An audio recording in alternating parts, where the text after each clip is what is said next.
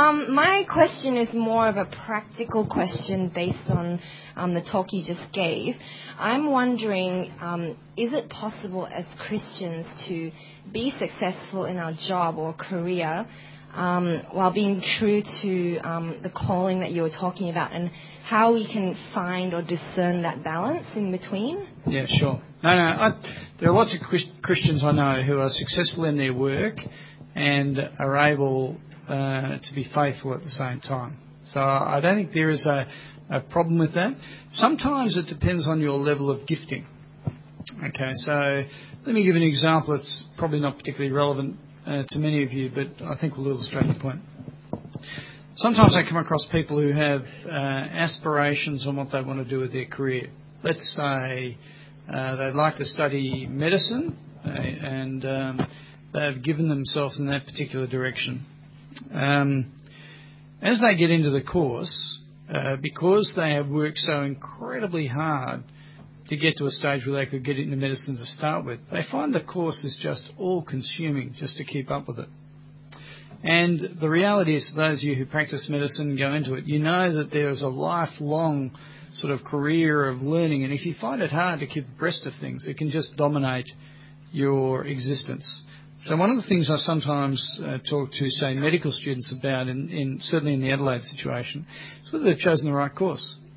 You see, because any job or career or study that so dominates your existence, you've got to wonder whether you should be doing it in the first place, you see. Now, that's a talent ability sort of issue. There are other people I know who are incredibly bright. So Andrew Cheer, for example, was an extremely bright student.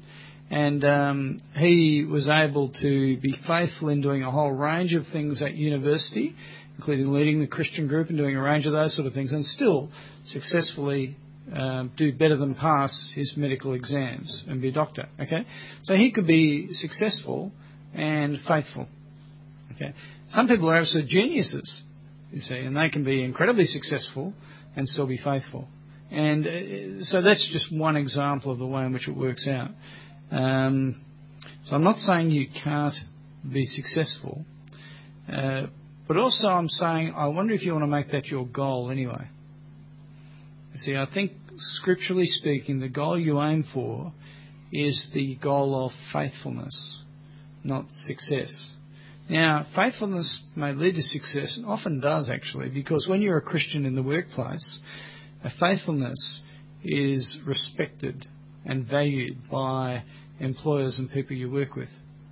So when I practiced law, I was faithful to my bosses. They knew I'd work hard, and they were keen to have me as a partner, you see, because they knew they could trust me. They knew I shared their values. That would have been a reward. But I wasn't trying to be successful. I was trying to be faithful. It's a fine line in some ways, but you've got to have your eyes, your goals set on the right sort of things, I think. Yeah. So it's a great question. Other questions?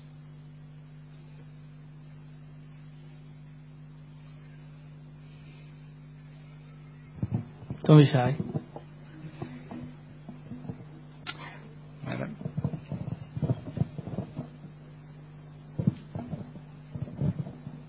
Is there any kind of job or industry that Christians are not encouraged to work in?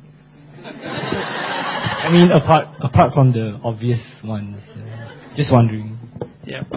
And we laugh because there are obviously things you can't do. Christians can't be faithful prostitutes. Do you know what I mean? Like there are some that are obedience issues for us, and therefore are not allowable. There may be some where we come into areas of ethical concern. Can you be an accountant for a brewery? Is there anything wrong with alcohol in scriptures? But you get into that sort of area where you're trying to work out, but am I actually supporting an industry that encourages alcoholism? It's an ethical thing that you're trying to work out. You may decide that there'd be other areas you can better use your skills in. I think from there are a number of wisdom factors that kick in. I'll talk a bit more about wisdom and decision making tomorrow, but you may think through the sort of jobs that give you the best opportunity to honour God. So you may choose workplace situations where you're working with other people and have the opportunity to build relationships with those who are non-Christians with a view to commending the gospel to them. That may be a factor in your thinking. You will think also, I reckon, about how your work enables you to serve people. So there are some jobs by their very nature that don't do that. So I caught up with a guy the other day. I caught up with a couple. They were trying to work out how to have a joint financial approach to life. And he was very keen to make millions of dollars in the property market, and she wasn't as keen on that issue. Right? Now, I asked him why he wanted to get so rich in the property market. And he said because he wanted to be his own boss. Now, I don't think that was a particularly good Christian motive. You see, he was very honest, but I would have much preferred if he'd said, I want to get rich so that I can be generous with my money. I think I would have preferred to hear that. So you've got to think through, well, what jobs enable me to reflect the character of God in my work and commend the gospel and glorify Him? That would be my general way of deciding it in terms of the jobs where you have some freedom to actually choose. Part of it's talent, though. You may be a brilliant computer programmer, okay, which means you're going to be highly interactive with a computer screen, and that's okay, because your relational skills might not be up to talking to people or something like that. Do you know what I mean? I don't mean that. If you're a computer programmer, I'm not having a go at you, okay? But do you know what I mean? There are different wisdom factors that kick in as you try and make those sort of decisions in terms of glorifying God. Yeah, so that'd be the general way. I think I'd weave my way through that one. It's a good question, though. Good question. Anyone else?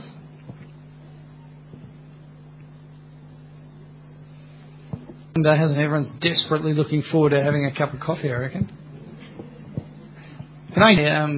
Over the weekend, I had some great conversations with people over tea and before tea and that sort of thing, and a lot of these sort of issues are worked out in that sort of interaction, not necessarily with me, but as you work these things through together, because that's what we're doing. We're trying to sharpen each other up, aren't we?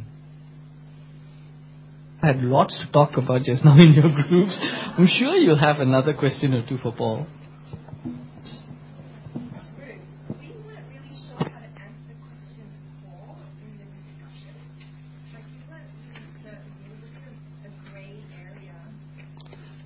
Question 4 in the discussion was a grey area. Just remind me what question 4 was. Their workplace or their profession as their ministry. Okay. I think the issue I was trying to drive to there was something I touched on when I was speaking. When I talked about being a Christian, insert whatever you like after that. It's that sort of issue I think I was trying to get at in that question. What does the Christian add to the profession? Is your job your ministry? Or is it a case of you thinking how you serve people irrespective of what your job is? I think those are the sort of areas I was trying to get people to think through. And it's because we have I think a secularised view of our work when we need to Christianise our view of work and see it the way God does rather than the way we try and put a Christian veneer over the top of a job and make it the way in which we serve God. So we say to God, I really want to serve you in my work by being the best Christian lawyer I can possibly be. And God says, why? That is, I want you to be faithful in your job, but why do you sort of put your job up there on such a high pedestal as being so important when I'm not sure it is, you see? It's that sort of issue I think we need to wrestle with. Yeah. It's part of our idolatrous nature. We tend to promote the things that are important to us and say, this is important to you, God, isn't it? And God says, No, what's important to me, I've revealed to you my word, and take it seriously. Yeah. For any other questions that don't make any sense in your small group discussions. Any more questions? Well, a girl in our group just suggested that in our culture here, that workaholism is more of an issue rather than idleness. Mm-hmm. Just wondering if you have any suggestions for how we can deal with that. Okay, yeah. Well, I'm an expert in your culture, having been here for about 24 hours. So I have deep and profound insights. Workaholism is an issue in Australia. I'm not sure if I mentioned it, but in Australia, since the Industrial Revolution in Western countries, the working hours have gone down steadily. They went down steadily until 1975, roughly, and then in Western countries, that curve of reducing work hours turned. The worm turned, and in Western countries, people started working increasing hours. Currently, Australians work the largest number of hours on average of any Western country in the world. Right, so, Australia, known as the land of the long weekend, Australians now don't take their full entitlement of annual leave on average because they're so busy working. It's extraordinary, really. So I can speak from that perspective. Okay. Workaholism is a big issue for people. Why? What causes people to work so hard? I think there are a range of factors. Some of them I referred to earlier. That is, there's a big drive of materialism there. So that in that book I mentioned, Affluenza, and there's probably the equivalent book here in Malaysia, I imagine, the authors asked people about what was important to them in life and weighed those various things.